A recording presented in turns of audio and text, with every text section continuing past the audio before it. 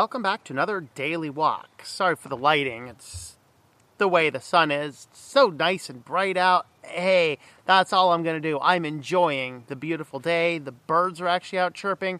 It's warm enough. I probably don't even need to wear this jacket, but I am mostly to carry things like my Bible and phone and keys with my jeans here that have holes in the pockets because I'm going to be painting later. So, did want to go ahead and get this guy out. But today we want to talk about faith that can move mountains. And this is an important question. We've talked about faith on the channel in the past, and of course faith has ramifications with it. What really is faith? How do we have faith? And I always like asking kids this when I used to teach kids. I would ask them, what's the difference between faith and faithful? And how many of them know what's for dinner tonight? And some of them are like, hey, yeah, I know, because, family planning. Some are like, yeah, I don't know. It didn't cross my mind. I'll eat when the table's ready. Then I ask this other question, how many of you are eating dinner tonight? And everyone's like, oh, yeah, of course I am. Why? Well, because I have faith my parents are going to feed me. And that's kind of the easiest fundamental aspect of what faith is. Because it is, when we walk with faith in God like that, like we know we're fine because God's just going to take care of us. It's an instantaneous reaction. It's based on past precedent. It's based on the promise. Think back to that example. These kids, obviously this doesn't work in weird third world country type place. Definitely is an Americanized example. But hey, that's where I was teaching Sunday school. But you take these kids and you ask them and say, why do you believe you're having dinner tonight? I mean, dinner hasn't happened yet. You haven't had a discussion yet. How do you know that dinner's going to happen? Well, I've always had dinner. My parents love me. Our house is set up in such that I know what's kind of coming. Well, these are all things that the Bible teaches us. God loves us. God loves us more than our earthly parents do. He has given us a precedent. Thousands and thousands and thousands of years of Him keeping promises even while we have faith like, dew on the grass in the morning. It just fades so quickly. We have a deep precedence. So why do we not have this instantaneous understanding that God is going to take care of us?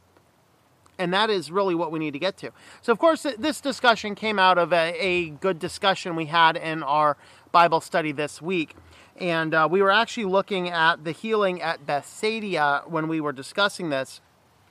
So we're going to have a look at this story here in John 5, and we're going to look at verses 2 down to 8, 2 to 8.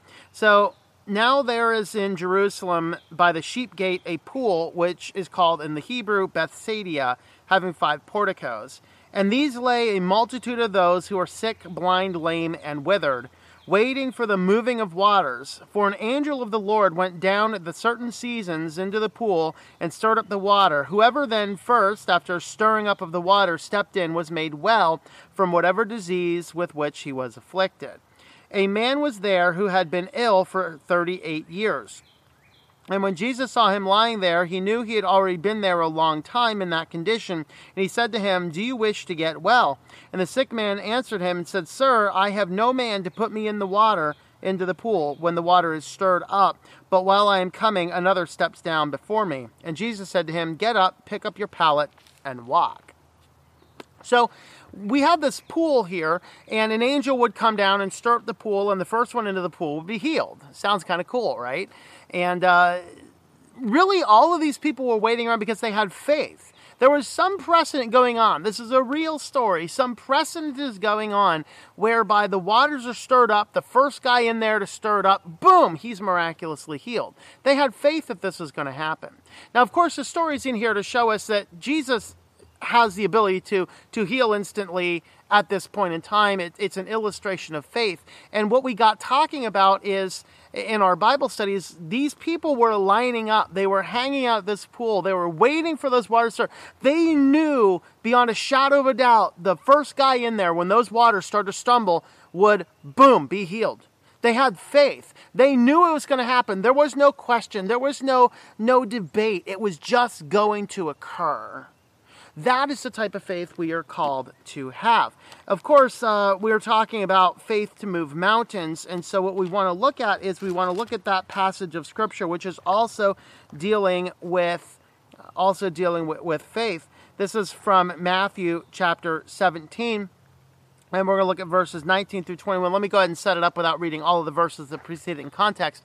So Jesus had given his disciples power to cast out demons, to go ahead, share people the gospel. And there was this one demon they were not able to bring out. And then they bring this demon-possessed boy to Jesus. He casts out the demon, and then we pick up in verse 19. The disciples came to Jesus privately and said, "Why could we not drive it out?" And he said to them, "Because of the littleness of your faith. For truly I say to you, if you have faith the size of a mustard seed, you will say to this mountain, 'Move from here to there,' and it will move, and nothing will be impossible for you." So that is an element here. Now, is Jesus saying we can literally, I'm here in State College, we got the Nittany Mountain. Can I just say, "Hey, Nittany Mountain, get up over here and go over there"? He's not saying that we're going to physically shift the world like this. But what he is saying is that when we have the faith in God, that we know he's going to take care of us based on the long precedent, based on his deep love for us, based upon what his word has said, when we have so much faith that we can walk out into the world and do things understanding he's going to take care of us, when we have that type of faith, yes, we can accomplish things that seem on the surface to be impossible. That is really what the principle of faith is. But this now begs another question. What does this faith in action look like?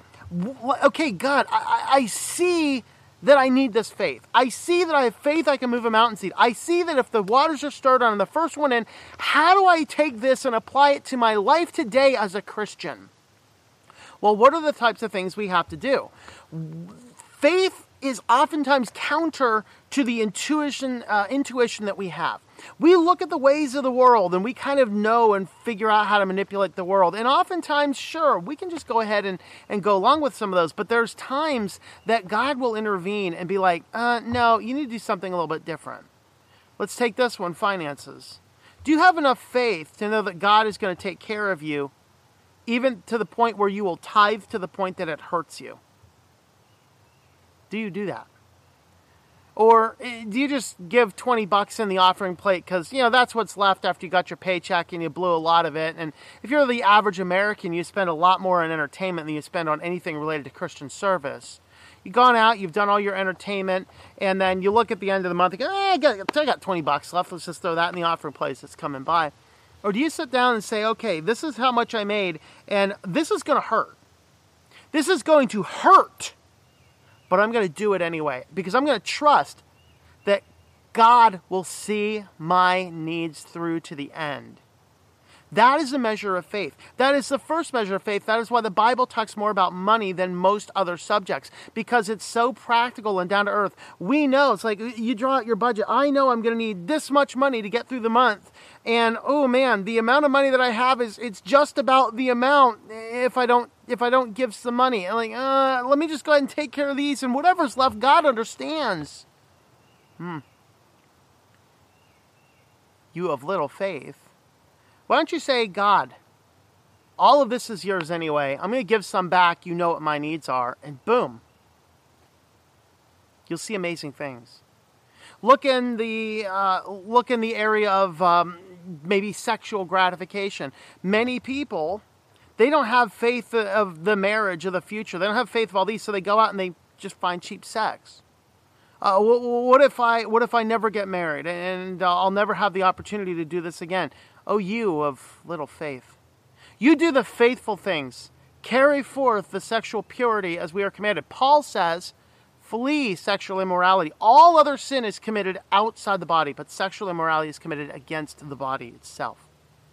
Do you have enough faith to not commit in those sins so that you can walk forward and be like, God's going to come down and say, I'm going to bless you for this?